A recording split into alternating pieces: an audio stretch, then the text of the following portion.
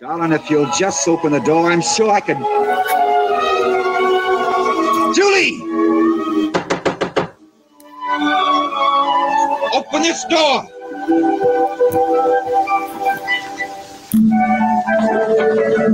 Julie! Julie! Who is it? Open this door!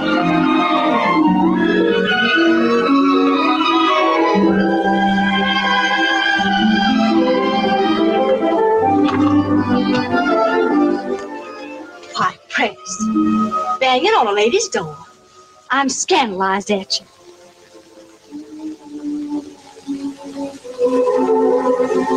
Well, did you come up here just to stand there? Julie, how long must we go on like this? Like what, Prentice? Fighting, fussing all the time like a couple of children. Why do you treat me like a child? Because you act like one, a spoiled one. You used to say you liked me like that once. You never wanted me to change. Remember?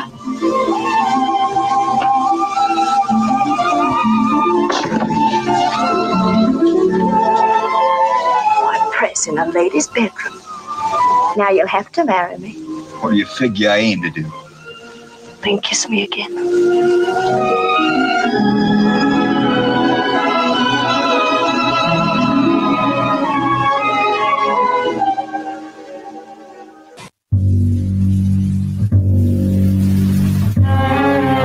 You are listening to They Must Be Destroyed on Sight. The following podcast contains adult language, adult situations, and spoilers for the movies discussed occur often. You've been warned. Now, take it away, Dr. Rausch. They must be destroyed on sight.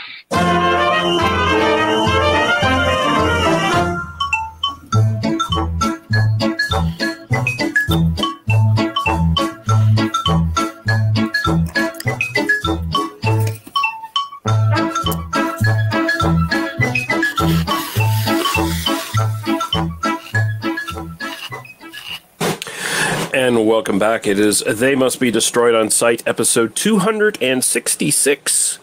And I'm your host, Lee. I like my convictions undiluted, same as I do my bourbon, Russell. And I'm joined by my co-hostess with the mostest, Lee. No right to tell me what I could ride and what I couldn't, Hardy. How you doing, ma'am? Ain't that the truth? And I'm not talking about horses. Mm-hmm. The movie wasn't either. You could only say so much back then. You had to heap some metaphors on there, some symbolism, some Yeah. You know. Gotta let the imagination run wild. Yeah. But we're doing one we've talked about doing now for quite a while. And that's going to be Jezebel from 1938, which is a historically significant film too when it comes to one Bette Davis. And we'll have a lot to say. We might even have more to say about the people behind this movie than we actually do the movie when we get into the talk. We'll see. There's quite a bit going on this one. And Lee's sitting by a big tray of Jell-O shots. So, Cheers. And she's got another drink going as well. So her liver might give out during the recording, but no. At least I don't have the yellow fever. Yeah, I mean, yellow fever is fake news, as established in this film. Yeah. It's just a common cold. Don't let the government try to get you vaccinated for yellow fever. That's It's a common cold, Lee. Mm-hmm, no one dies from it. There's just a couple people got sick, you know. It's not like they're, isolating and burning people to death who contract the fever, or put them in camps and let them die. It's not like that happened historically. It did. But yeah, like I said, we're going to talk about Jezebel. But before we get into that, and this is going to be our last stop on non-horror stuff for a while. We're going to be jumping into horror here in October. We're actually recording tomorrow night with Court Psyops. And that'll probably be our first October episode. I'm thinking. So Check that out. Yeah. I Spit on Your Grave and the remake is what we're going to be doing. So, but yeah, we can talk about what we've watched lately, and I'll throw over to you first there, Lady Lee, if you're done chewing on your food. I am. Okay. So I just discovered that Prime has the old episodes of Unsolved Mysteries. Oh, yeah. So I've been watching those. That was the one that was like, oh, you might get a kick out of that. Okay, I know that they're ancient year old now. I didn't realize how old this series was. Mm-hmm. But still really fucking interesting, even like 30 years later. Oh, yeah. Like, they're still just as interesting, even though some of them are really sad. Some of them kind of crazy. I was looking into some of them, not episodes I've seen, but like ones where they've recently caught the killers. Like that's what's really fucking interesting. But yeah, I forgot. I remember thinking the episode was so interesting when I was a kid, and then when I watched it again, I was like, oh, I wonder if I still think this is interesting. Yeah, it's still interesting. I remember growing up watching those, and like it's kind of a horror adjacent thing, just because like how spooky elements of that show. Like, you know, Robert Stack would come on, and Robert Stack, this old school actor who was, you know, the original Elliot Ness in the Untouchables TV show back in the day. And he's just on here. Talked? Yeah. I'm Robert Stack, and this is Unsolved Mysteries. And he's just so straight faced and dry, and he's talking about all these like weird disappearances and murders and stuff like that. And then you got the fucking theme song.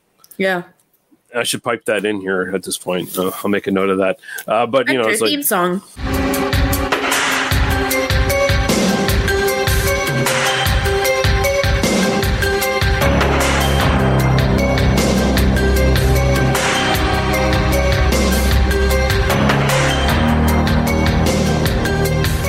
But I mean, it's great stuff. And I know there was like a new Unsolved Mysteries that came out on Netflix, and from what I hear, it was just like, eh. Yeah, that's kind of where I was at. I went to rewatch Unsolved Mysteries, and I was like, I really didn't like the one on Netflix. So I probably feel the same, because this is like literally from, I think it started in the 80s. Mm-hmm. In the 80s to the 90s, I think. I can't remember. Like late 80s, early 90s. Anyway, I remember it being on TV forever. Like, it would come on like Sundays, Sunday nights, and then after it got canceled or just ended or whatever, and then all of a sudden it was William Shatner on Rescue 911. It was like the new show on Sundays all the time or whatever. It was like I just remember watching it, and then it wasn't there anymore. Like, it was something that, okay, so 1987 to 1997. There you go. So 10 years. 10. Yeah. That's pretty good for a show like that. That's for sure. Yeah. I also thought it was cool because obviously I remember the creepiness as a kid. But yeah, sorry, what I was saying earlier. I was expecting it to be like the new one. Like, for some reason, I just, it's been so long since I watched it that I was kind of expecting to have the same kind of opinion, because obviously they remade a show. Like, how can you fuck up remaking a show that is just talking about mysteries? Yeah. But they did. The new show didn't even have a host, did it? I don't even remember. Yeah. I watched like the first episode and I was like, well, this is really fucking boring. Yeah. I didn't care for it. The old one was kind of cool because it not only took creepy cases, but it took on kind of like heartwarming cases too. Like, there was one where the V-mail. So when soldiers wrote love notes or whatever, notes to loved ones, doesn't matter. Well, there was a bag that was found 40 years later in someone's house, and the guy noticed it and told the woman that she has to report it. And it turns out that whoever was supposed to do it but forgot to do it, and then he died, and then the woman was too embarrassed to do it. So 40 years later they found it, and I think there was 50-60 letters that weren't sent, and this was back in the 80s, but all but 2 were not sent to the the original sender. Sorry, they could not find the person that it was supposed to go to, which is pretty crazy because that's 40 years. Yeah. But some of these were like basically the last communication that they had with a loved one. Yeah. So like 40 years later, they get this letter, and the people reading the letter and those reading it were like, it's kind of a beautiful moment, like to get this last letter, like so many years later. Yeah. So as much as it did like the really creepy stuff, it did do like that kind of stuff too. Yeah. Which I thought was interesting. Yeah. I got one thing to mention. I watched this sort of little low budget movie from 1985. It was actually shot in 1979, but it was released in 1985. It was called The Strangeness. I was just watching it on YouTube. There's a pretty good version of it on YouTube right now. Essentially, it's a very ambitious student horror film. Like everyone's amateur. It's a shoestring budget. Like it's set in an old mine, and these young people go into this mine, and they're like there to like search for something. I can't quite remember what the hell like the whole thing was, but they're in there anyway. It's some convoluted reason to get them in there, and then they just start getting picked off by this monster in the mine. Now, it's pretty typical setup. It's got kind of slasher vibes because people are getting picked off one by one in the dark. It's very dark, by the way.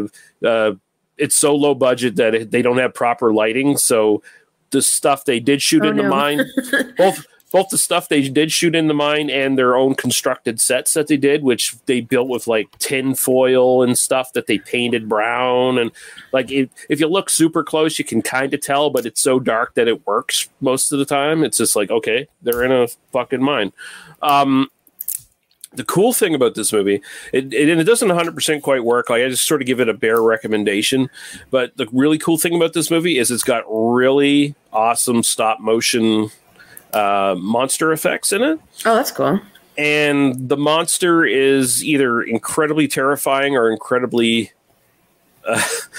funny, depending on your point of view, because it looks like a giant walking vagina with tentacles, basically. Its mouth is like straight up a vagina. And on top of that, it'll take like a person's head, like head first, and like shove their head right into the vagina hole. and like, so like, the effects are pretty good. The gore effects are kind of okay. Could have used more of those scenes, honestly, because otherwise it's just people walking around in a dark cave talking. And like I said, like the actors aren't great. The writing for their dialogue is terrible. But it's still kind of enjoyable. And at the end of the day, and it's not super long. It's like an hour and a half. So you can kind of breeze through it for the most part. But The Strangeness, 1985. You can find it on YouTube right now if you are so inclined. And that's basically it. That's all I've watched. All right. So we are going to take a quick break. I'm going to play a podcast promo, some music. We're going to come back and we're going to talk about Jezebel. And I don't know about you, Lee, but I think you can't blame it all on alcohol. You ungodly warlock.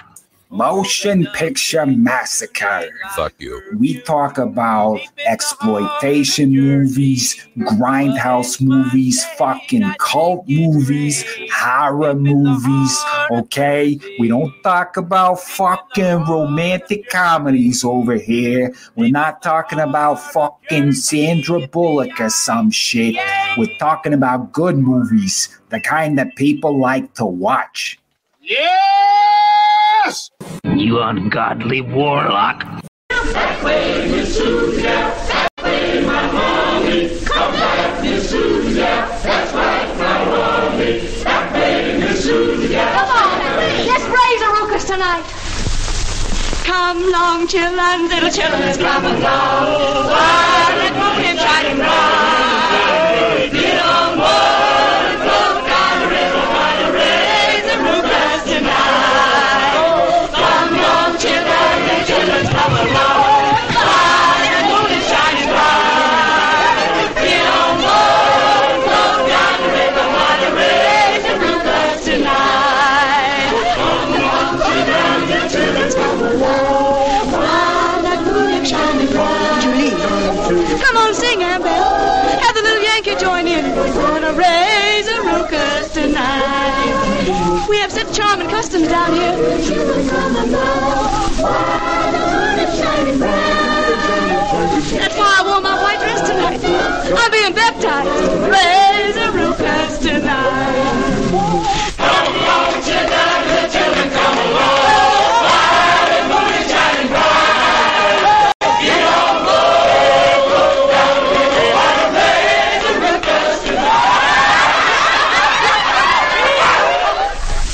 Okay, Jezebel, 1938. We did have a trailer, but at the last minute, I was like, this trailer sucks. It's mostly just music and no dialogue at all. It's like, and it's like 3 minutes of it. So I found something better. I found, remember when we did Citizen Kane and I played that like sort of constructed, made up, like, hey, let's talk to one of the actors or whatever. Yeah. They have one of those for this. So we're going to play that now. Yeah.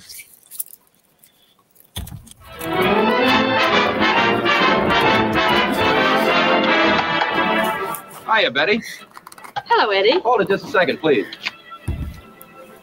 What can I do for you? I want to get some candid camera shots for a magazine story we're doing on your new picture, Jezebel. All right. You can wait a few minutes. Right now, I've got to go to the projection room. Want to come? Sure thing. Hey, Betty, give me the lowdown. There's been a lot of talk about Jezebel. As a matter of fact, the Hollywood grapevine's been buzzing around for months. That just about the most pretentious production you've ever made. That's true. Warner Brothers gave me everything. Beautiful sets, lovely costumes, an excellent cast, including Henry Fonda and George Brent. Best of all, William Wyler's the director. He's the man that's been responsible for such successes as These Three, Dodsworth, and Dead End. Jezebel, eh? Sounds like a colorful character. Mm-hmm. She's a belle of New Orleans, a very headstrong girl who has no regard for conventions. She can be the meanest girl in the world one minute and the most lovable the next. Probably makes plenty of trouble for any man who falls in love with her. I'm afraid she does. Well, that's one picture I'm going to put on my must-see list. Well, I want to see a few scenes right now. Want to come in? Oh, I'd like to. All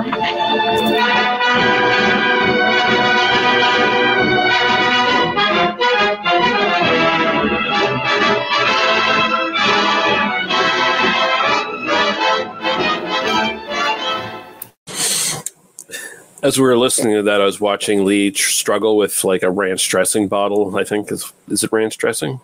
Caesar dressing. My mistake. I'm sorry. That's okay. And yeah, she switched from Jello shots. She's just chugging Caesar dressing. Caesar shots now. Yeah. Caesar shots. Yeah. Fuck the alcohol. Let's get the fucking fat cholesterol greatness. Exactly.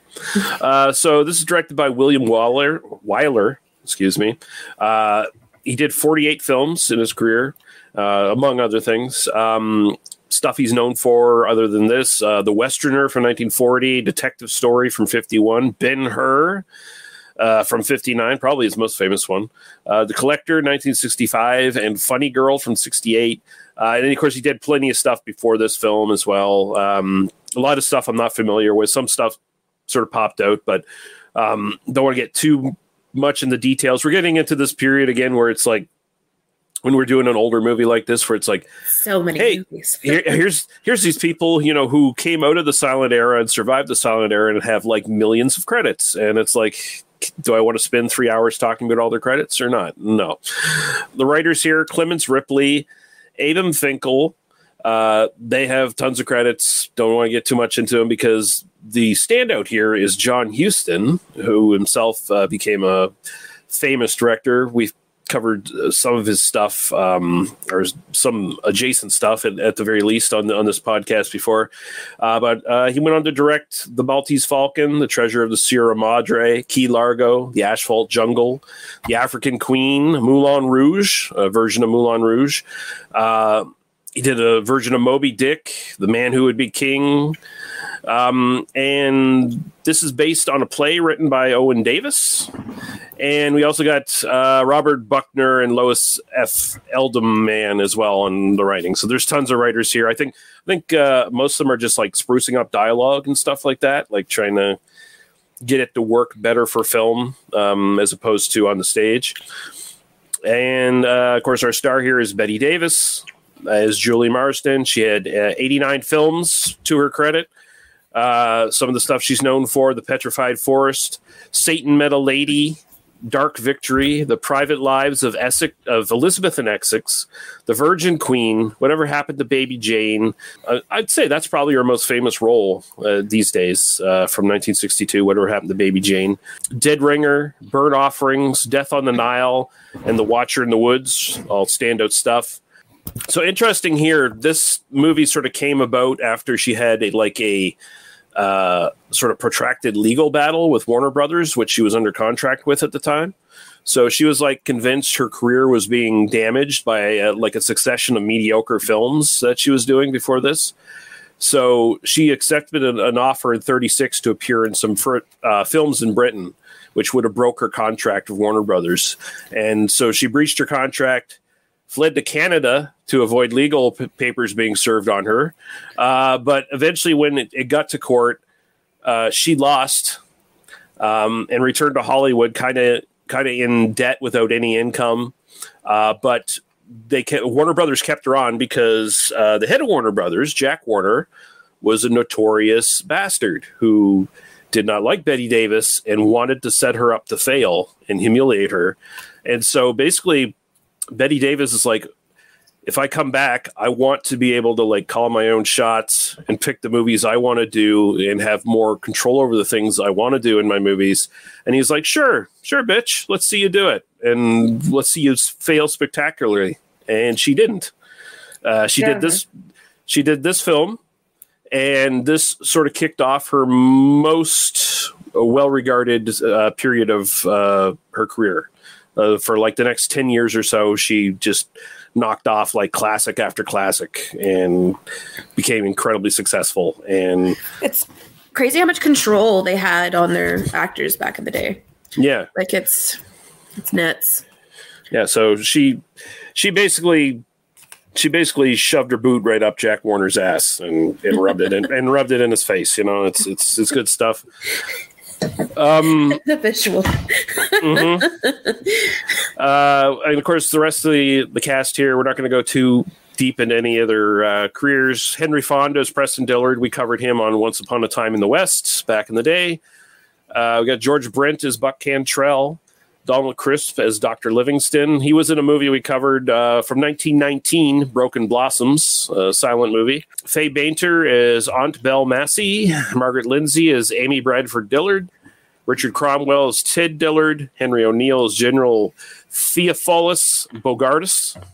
That's quite the name.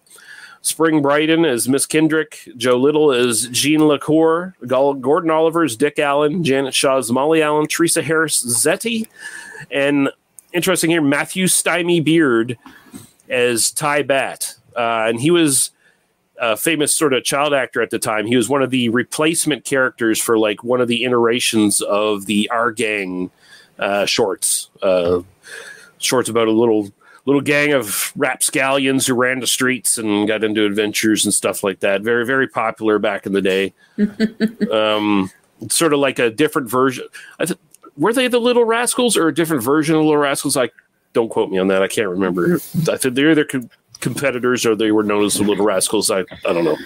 Are you going to make a mistake on the podcast, Lee? I don't know. I might. Someone might call me out. How dare you? Yeah, I know. How dare you not fact check your stuff before you bring it on to the show?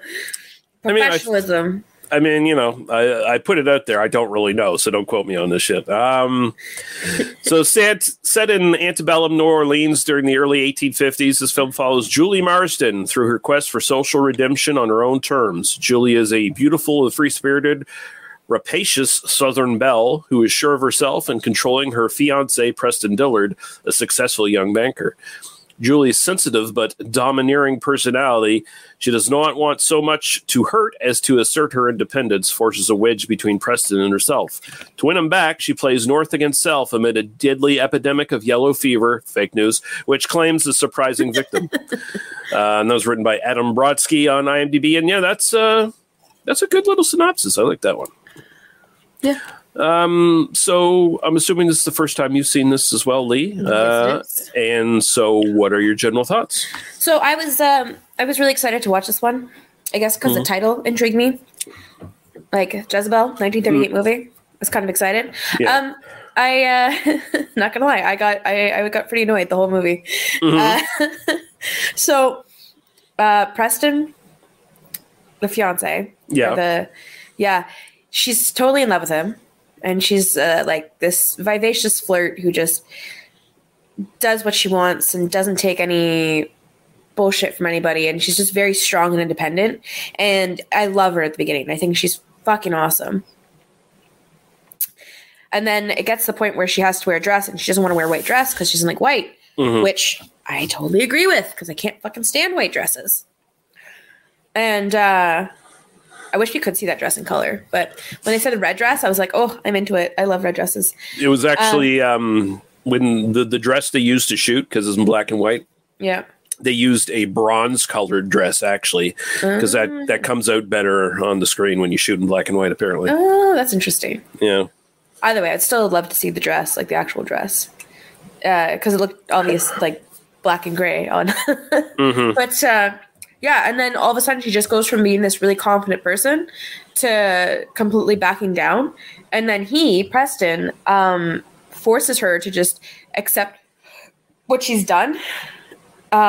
Which is stupid because he's supposed to love her because she's supposed to be this like incredibly independent, strong-willed, minded person who just does her own thing, which really he doesn't. He just loves her because he's beautiful, because he still wants to manipulate and control her. Because like when he was in the room banging on the door, like I really hated that. And I know it's supposed to be this like romantic thing. Like even at the end when they end up together with the yellow, or not, he ends up with yellow fever. She ends up going with him. And it's supposed to be like this, she's finally with him and she's finally like repenting her sins, essentially. I have a different take on that, but I'll let you finish. I don't know. I don't know if it's... I just thought it was... No, I don't even care. I don't even care. I don't like Preston. I don't think she needs Preston. I think she should... Oh, I totally agree. Like, fuck him. Go get somebody else. Like, none of the men were eligible. Like, I didn't care for any of them. They were all stuck-up, bland idiots. Pieces of shit. Yeah. I mean, so... Yeah, I think that's why I was so frustrated. Like, I don't even care if there was a way of her stealing the guy back. I don't care what it was at the end. I just don't like that she did that. I would have been like, cool, you're dead, dying? See you later, bud. I'm going to go, like, fuck somebody else now. Or fuck somebody else, because this is, like, done in, like, the 18 something. 18. Yeah, so she's the, the rebel in this. It's 1852, I think it is. I couldn't remember, Yeah, so she's the rebel in this like Southern antebellum society. So this is pre-Civil War, and this is kind of like the end of like the height of quote unquote Southern culture, where slavery is just everyday reality. And in this movie, by the way, it does the same thing a lot of Hollywood movies did in like the first half of the 20th century, where they tried to whitewash slavery quite a bit. Like they make it look so much fun. Yeah, the movie acknowledges slavery, and I think to its credit, it does a slightly better job than say like Gone with the Wind or something like that. But because it doesn't portray the black characters as necessarily like just talking monkeys on the screen like a lot of those films tend to do. But at the same time, it's still like you see like a young black slave child like happy running up to their slave master because they were worried about them, and you see the house slaves incredibly happy and just having a great old time, and the big bunch of slaves singing with Julie at that one point in the movie, which still is kind of like a beautiful scene, but at the same time it's just like so wrong to be portraying things like that. So it does the same thing almost all movies did when they're sort of dealing with this shit, especially back then. I really like Julie from the start, where it is pretty obvious she has her own will and she's against this bullshit. But I feel like the big thing about this movie is deep down, as much as she's independent and trying to break free from this oppression, she's also kind of a narcissistic and toxic person, and she's controlling people and manipulating people. And I saw the end where she finally gets back to Preston, who's on his deathbed. I saw that more as manipulation for her. I saw that as like a victory for her. I saw that as well. I guess I was so angry at it. Like I just saw they had such a cool character. Mm-hmm. Like I don't even see. I can agree with like the narcissistic and just manipulative. But I also see this as a female in a time period where they weren't respected, breaking ground and kind of having to be manipulative, having to do that stuff in order to like move forward. Like in order to be anything but like a damsel in distress, basically. Mm-hmm. No, you're right. She bends. Like, that's the problem with it, right? In the end, it kind of does a little bit of the same thing as that fucking lawyer movie we watched with the two female lawyers or whatever. Oh, Law in Her Hands. Law in Her Hands. It kind of does a little bit of the same thing as that, where at the end, you know, she kind of bends backwards and like kind of backs off from her and, you know, her initial like independence and stuff like that. From the guy who like treated her like shit. Like he treated her like shit. I'm sorry. I don't care. She wasn't nearly that bad compared to like how bad he was to her. Like that's what bugged me. Like they all see her as this person who was like, oh, not Jezebel. Julie, you're going to take it too far. You're going to go too far. I love how Julie was the name and the aunt was Belle. Yeah. Yeah. It just made me laugh. And they use the line, you're just quite the modern, you're just a Jezebel. Yeah. Like, how is she a Jezebel? She's not a prostitute. I mean, when she wore that red gown, basically that's a symbol of her being a loose woman. Like, because the reason all the other women are wearing white dresses during that Olympus ball. Pure. Yeah, they're pure and they're looking for suitors and stuff like that. She walks into that red dress, that immediately casts aspersions that, oh, she's a whore who's sleeping around. And I wish they just went with that. I wish they actually like she was a fucking woman who slept around. I wish, or even a woman. I don't even care because I know this is like the idea was 1850s, so that would be unspoken of. And this was made in 1930 or 1930s, 1938. So again, it's a little bit less of a thing. But I would have been cool if this girl had just seduced men and like didn't fuck them all, just seduced them.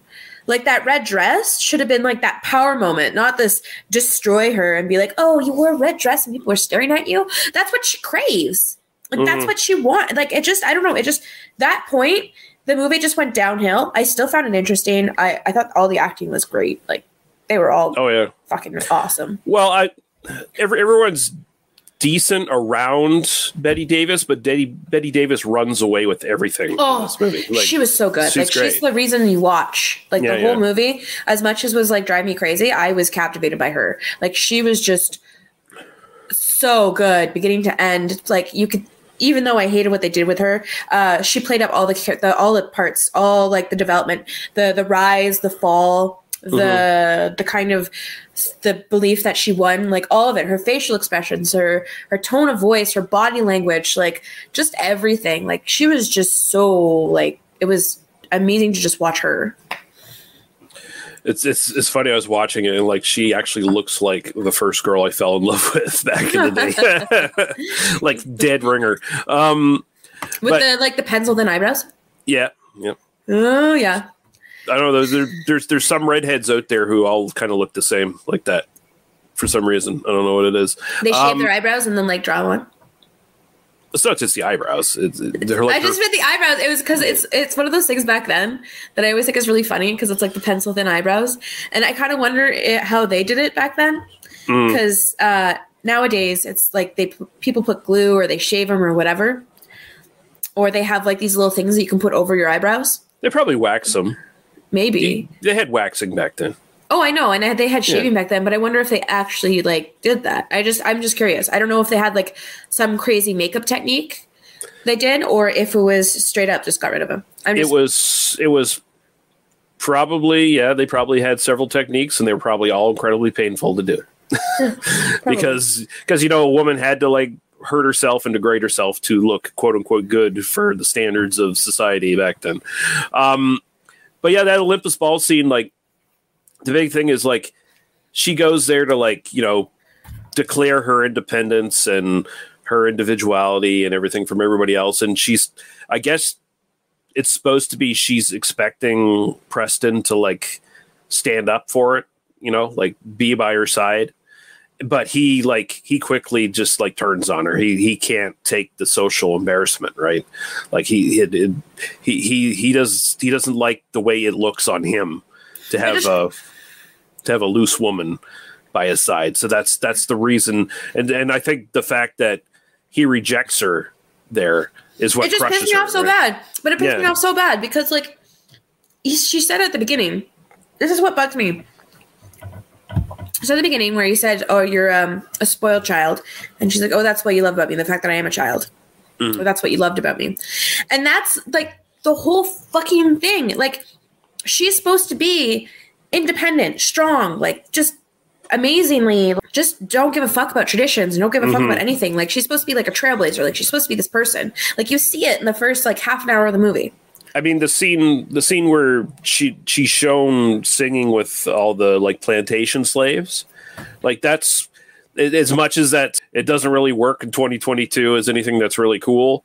It's supposed to show that she doesn't treat the house slaves as lesser than her. Like it's you notice that through the movie too, because like she was friends with all of the slaves. They're all in cahoots with her, right? Because she's running schemes all the time, and she's always like drawing the butler and the maid into it. It's like, go get this now and do this for me. I declare, I got the vapors.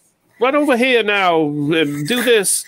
But even like the fact that she was giving this the one girl her dress. Like after the night, she said, yeah, you can have this dress afterwards. It just showed that she had a bond with them, even though obviously like it's still slaves, but she was respectful of them compared to other people that just kind of commanded them. Well, she was more like, she did it with them. And they like, it just seemed like they wanted to be friends with her.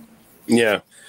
And then, you know, it works in the context of the time that the film was made. It kind of works in the sense that like, there's a kinship there where she's kind of an outcast from the society as much as they are, you know, kind of thing. Yeah, just as much. It's equal. Exactly. They're on equal level, you know, of course. Yeah, racism doesn't exist, and no, it's not. They yellow fever had never happened. They love working there, and yellow fever never happened. Like that's the big thing that struck with me while watching this is that. There, you know, this is like one of the big serious outbreaks of yellow fever that happened in the United States happened around this time. And amazingly enough, it was like more like 7% of the white population contracted it. And only about 0.2% or something of the black population contracted it. So there's a big difference there. And I feel like that's part of the reason why it's covered up so much. Is, you know, all these white people dropping dead from yellow fever and the black population isn't having as many problems. How dare they not die? Yeah. but yeah, it's just, you know, in this sort of post it's not really post COVID, but everyone wants to pretend it's post COVID times now. COVID, just seeing the fucking parallels of, you know, people, you know, talking about we've got so much progress we got to do down here. We got to build things, infrastructure and all that. We can't have this yellow fever talk going around. And like, there's this doctor who's saying, he's warning everybody. He's like, he's fucking Dr. Fauci back in the day. Basically, he's saying, no, people are going to die. We're going to have a lot of problems if we don't fucking clamp down on this. And everyone's just like, it's nothing, doctor. Don't worry about it. You know? Oh God. It was like, this is 1939 and we were made in 1938. It was almost 100 years later, a little under 100 years later. Yeah. It's crazy. It's fucking crazy. It's just nuts seeing this. And it's like they didn't have a vaccine back then. So people were just like dropping like fucking flies from this. And ugh. Oh my God. I did get a good laugh. When I was kind of seeing this, all I could think of, I was like, oh, hey, maybe they're going to send like a freedom convoy. Oh my God. I mean, stop taking away my rights. I mean, their solution was to cover it up. Anyone anyone who contracted it, you know, they were basically just putting people in camps and letting them die. Or shooting them. They're shooting them. Yeah. If you got caught crossing, you know, like the quarantine clampdown, you're dead. So that's all there is to it. It was like martial law. I'm sorry. I don't believe in quarantine because I want to go live my life as I normally ever do on an everyday basis because my pastimes are more important than people's lives. Exactly. I'm going to move to Spain now and maybe go to Britain and oh fuck yeah. Yeah. And did you know I'm an honorary native? Yeah. One of these days it's going to bite me in the ass. Oh well. At least you said it. I didn't. Yeah. Anyways, what I was saying before about Preston, it's just that moment that really pissed me off because he never loved her for her. That's it. Like No, he he honestly just never loved her for her. She was to be the token rich wife. He tamed the untamable, like essentially. That's all it was. That's another thing. Yeah. Yeah, it was supposed to be this wild lady. She's a challenge. Yeah, because he's kind of like feuding over her with that other guy, right? Virgin wife. Mm-hmm. Yeah. Yeah, and it's like, you know, everyone else is so scandalized when she shows up at that ball. You know, the reality of the situation is if that actually happened, 1852, half the women, if not more, were fucking on the side anyway. It's just they had to keep up appearances. She just wasn't. That was the only difference. Well, fuck, there is how many women would get arrested because their swimsuits didn't cover enough? Mm-hmm. Like they get their swimsuits measured on the beach. Like, anyways, yeah. So that's just one of those things. Preston didn't love her. Preston did not love Julie. Preston loved the idea of being with her because she was pretty and she was like the socialite to be with. And it was like this tameable conquest where you take someone who's so wild and then just dominate them and make them submit to them. Yeah. Like, and then when she said, I was like, I'm going to get him back. I was so hoping when they fucking, like when she shook his hand, she'd have been like, okay, on to the next. Like, just anything. No, we went direction. Again, Betty Davis, though. And you're Betty Davis. Don't tell me you don't have options. Don't tell me you don't have options, like and better options than him. She's what made the movie, though. Had she not been on the movie, I don't think I would have enjoyed it. Because it's very, the story itself is kind of really, it doesn't jump off the page unless it's her doing the fucking lines. I don't know if it's like my short attention span, but I got lost a few times with what was going on. No, it drags. It does drag. It does. Because like there's a lot of this like melodrama stuff that like a duel. Yeah, the duel. Just like who cares? Like it has no real dramatic impact on the main story. Really, it's just a convenient way to get like the Preston's sexual rival out of the way, basically for dumb reasons. Like, I wish that guy was a weirdo too, but I still would have preferred her with him because at least he was like cool with her being this crazy lady. Yeah. Yeah. Like at least he respected who she was versus Preston didn't give a fuck about her. Yeah. I should mention too, it's like, you know, everybody in this film's pretty much awful. Like they're all rich, privileged racists, basically. Like, yeah, everyone like calls Julie the terrible one. I'm like, well, the rest of you are terrible too. Like, yeah, it's at least she's trying to make it like advancements for females. The rest of you are just trying to suppress and oppress and. But yeah, Davis is the best thing to see in this, and like it's no surprise that like this helped like reinvigorate her career and like sort of launch her to her most successful period because like she's so like sexy, brash, manipulative, bitchy, and just like clearly the best thing in but this. Believable. Like, and it was never done in such a way with attitude, like this great attitude, because you kind of felt pity for her and you felt love for her and you wanted her to succeed and you wanted her to win because it was never, it's like too harsh or too much. I found her was like that perfect level of like manipulative and like beautiful and seductive. It was just a nice combination. Like I thought she did a very good job. she's kind of, she kind of borders on like a femme fatale from like a noir movie in a way, but she's not as hard edged as any of those sort of characters. And she would play characters in other movies that are like way harder edged than this. Like she's playing a much more romantic, like a person who, is manipulative, but is like genuinely in love with Preston for whatever fucking reason.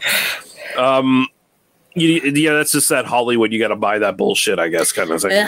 To get along with it. But I was, it's funny. The first movie I thought of, I was like, this better not be like Law in Her Hands again. Like, I need something positive from back then. I'm going to find a movie. I'm going to find a movie that's back from the day that's going to have this like empowering female moment that's actually empowering instead of this bullshit that like I feel is there and then it just dies. We should just, I bet you if we dig into like Betty Davis's stuff, we'll find something. Yeah. And I'm not saying it's going to be 100%, obviously. No. Like, again, this is almost 100 years now. Like, yeah.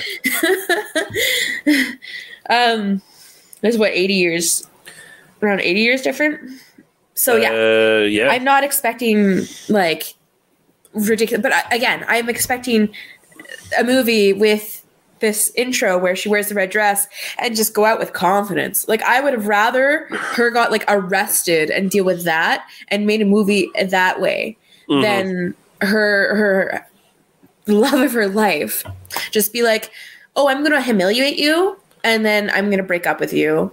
Like, I'm gonna like force you to dance against your will. I'm gonna not let you leave. I'm not gonna stand up for you even though I told you that this is why I love you. Like, go fuck yourself. I don't like Preston. No. And like, she basically wastes her life because she went there to like look after him on his deathbed and she's going to get yellow fever. Basically, that's the illusion. It's like, she's going to die. Oh, she's going to die. Yeah. So. Yeah. She like started making out with him, his face, not making out with him, but like her face was in his face. And, hey, just so you know, people, little spittles. That's where we wear masks. No, people get diseases because they're morally bad. It's not from anything else. Oh my god! I was reading something where someone said that there's a few people that said this, but they were saying that the reason COVID happened was because they sinned and they went against God. Can you imagine telling like your child that or someone you know, like because of your sins, COVID's happening? Yeah, because you're a clean slate, perfect person. That's abusive. That's a reason why you shouldn't homeschool people and why we need to better fund educational institutions and education's so important. And defund churches. Oh my god, please. I have nothing against people who follow religion. I have everything against people who use religion to hate others. And unfortunately, religion is at fault. While I do believe that those people who have it and there's like good to it and everything, unfortunately, it's been taken over, manipulated, destroyed, and just lost its actual cause. That the most powerful government is literally fucking God and like religion. Like, it's so stupid. Well, we watched that one documentary where it was all for God and all for what God would do. And the commies are terrible and we're going to murder them and torture them. Like, and now we're going into a whole other thing. But you know what I'm saying? Yeah. Like, people do fucked up shit because of God. Like, it's just, and disrespect people and whatever, and hate people and excuses to be awful to other people in the name of some sort of made up morality. Well, that's the thing with Julie. The people that didn't like her is because she wasn't like a good Christian girl who followed the morals of like what you're supposed to. She couldn't be herself. She had to be what everybody else wanted her to be because that's what religion said. Yeah. The movie, even though it doesn't lean hard into it, it does try to at least criticize pre-Civil War South a little bit. It could have done a way better job of it, but it does make allusions to its backwards thinking, Especially that meeting where they're talking about, oh, we got to do the infrastructure and stuff like that, and they're more concerned about, oh, this big city lawyer coming back with his northern ideas and stuff, trying to tell us Southerners how to live, and it's like, there's some stuff in there, but it's mostly just sort of overshadowed by all the melodrama and stuff. And it's like, yeah. Oh, I also hate the battle at the end when the wife and the mistress, are battling to see who goes and like dies on a fucking yellow fever island. Yeah, it's just it's some of it doesn't work, but I still liked it. There's really good shots too. Like it's just really well directed. Like there's that POV shot behind the orchestra at the ball that's tracking behind it. I thought that looked, wow, this is in 1938. That's not a 1938 shot. That looks great. I thought the movie itself, even though I had a hard time with what was happening with jewelry, I was into it to the end. It was something that I was captivated by. I think, like we said, Bette Davis, her acting was just over the top, amazing, out of this world, like just so good. She made the movie. Like she just did such a good job. And the costumes were stunning. Like they just looked amazing. Like I know when Julie's wearing that white dress, she just looks so beautiful, like with the hair and everything. Yeah. Oh, she looks absolutely gorgeous. And all the outfits, like she's just, I love it. And then, oh my God, I want to bring back top hats. I've been wanting to bring back top hats since I was like a kid. I love top hats. Can we just make top hats an everyday thing again? I don't care about how you like what else goes on, because I don't feel the need that we need to wear dress shirts and clothes, because that's a lot of care. And a lot of people who did that back then had slaves to make sure that their clothes were clean for them and ironed and shit. So I don't want any of that because that's just too much. And also corsets and shit. I just want top hats. I just want fucking top hats or fascinators or whatever. Fuck these ball caps, fuck toques. Like I want fucking top hats, bowler hats. Like I want fascinators with like big decor. I want it all. I feel like this is a thing I've known about you for quite some time, ever since we were playing Red Dead Redemption together, and you would always like, oh, I got a new top hat I unlocked. I'm wearing that for the next 5 or 6 times we play. Yeah. I had that really big hat that I loved. Yeah, you did. Hat. Yeah. I like hats. I like big hats. I like statement hats. I don't care for just basic whatever to keep hiding my hair. No. I like fucking, like when they were all walking around with their top hats, I'm like, I want to bring that back. I want top hats. But yeah, that's another thing that kind of kept me in the movie, was that everything was just visually pleasing to watch. Like everything was, as much as some of the side drama, some of the things like caught me off guard and it was going on, I was visually entertained. I was visually captivated. Yeah. So budget for this was $1.25 million. It went quite a bit over budget, apparently, for various reasons, but all the condoms they had to buy. Yeah, all the condoms, because there was a lot of sex. We'll get into that in a sec. But no, I got no official number for the box office, but apparently it was a massive success. Like I said, this was something that sparked the resurgence of Bette Davis's career, and it kept her on Warner. They couldn't let her go. They couldn't justify like booting her, and it did very well. So it was nominated for 5 Academy Awards, including Best Picture. It won for Bette Davis. She was nominated for Best Actress. It won on this, and after this, she was nominated for Best Actress for the next 4 successive years, for Dark Victory in 39, The Letter in 40, Little Foxes in 41, and now Voyager in 42. And this was the first ever film to have 2 actresses win Academy Awards for their performances. So Bette Davis, again, for Best Actress, Faye Bainter for Best Supporting Actress. So fuck you, manager, director, man guy. Yeah, Jack Warner can eat a dick. Here's where all the fucking comes in. So Bette Davis and William Wyler, the director, embarked on an affair. Bette Davis was between husbands at the time, and William Wyler was still married. Crew members often saw him leaving her dressing room with his face covered with lipstick. With her husband, Harmon Nelson, working mostly in New York, their marriage was breaking up. Davis spent many nights at Wyler's home cooking dinner, discussing the film, and making love. Fucking. Yeah, fucking. Following a quarrel with William Wyler, Betty Davis embarked on an affair with Henry Fonda that greatly increased tensions on the set. After a phone call from Fonda's pregnant wife, she called things off. Betty Davis cried for days after finishing, and with good reason. Shit. Yeah. Not only had she finished one of the most rewarding artistic experiences in her career, but she was also pregnant with William Wyler's child. Mm-hmm. What? Yeah. So there was a lot of stuff going on there. And like years later, like going on, Betty Davis sort of like remarked in interviews and stuff that like it was the most important romance in her life. Apparently she was madly in love with him. But they didn't, you know, he had a wife and they didn't keep their relationship going for too long. But I think they made a couple more pictures together too, if I'm not mistaken, after this. But to keep from falling further behind his schedule, writer John Huston was asked to direct the duel scene, and this was his first time ever directing, so he got his start on directing chops on this film.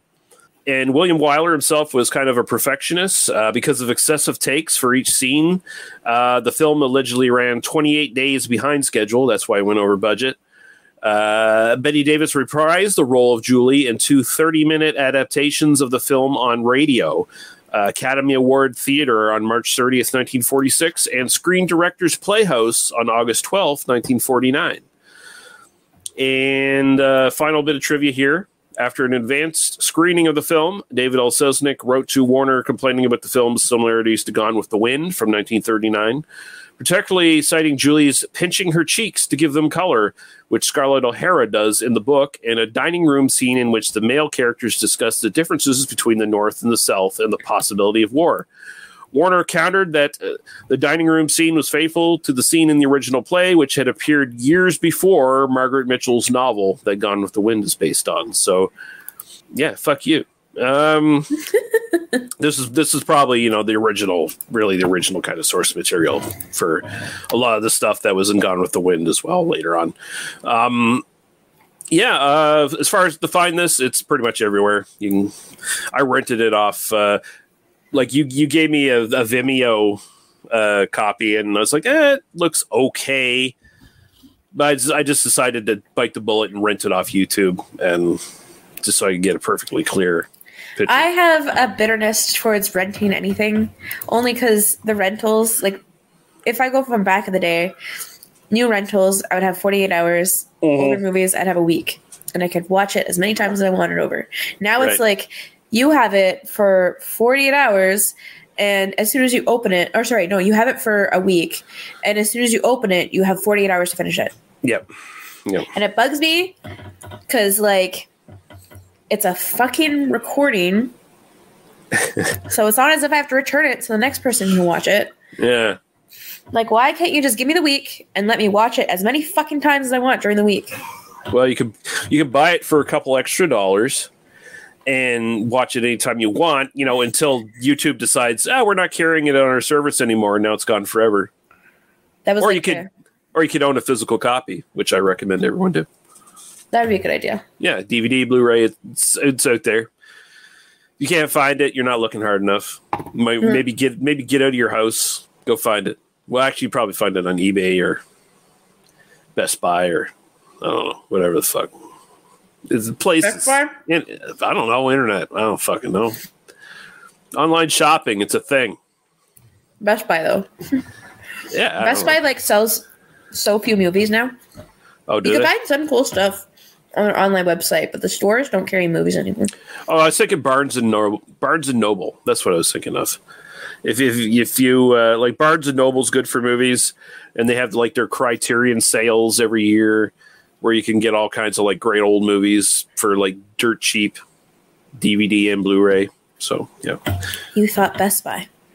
I've had some things to drink, and sometimes my thoughts get a little muddled. Best Buy though. I don't know. It just came. Best Buy came. It came first in my head. I'm eating pineapple just to spite you. That's gross. Gross. Oh god. I don't know why we're friends. I don't get it. So juicy and delicious. I don't know what you're talking about.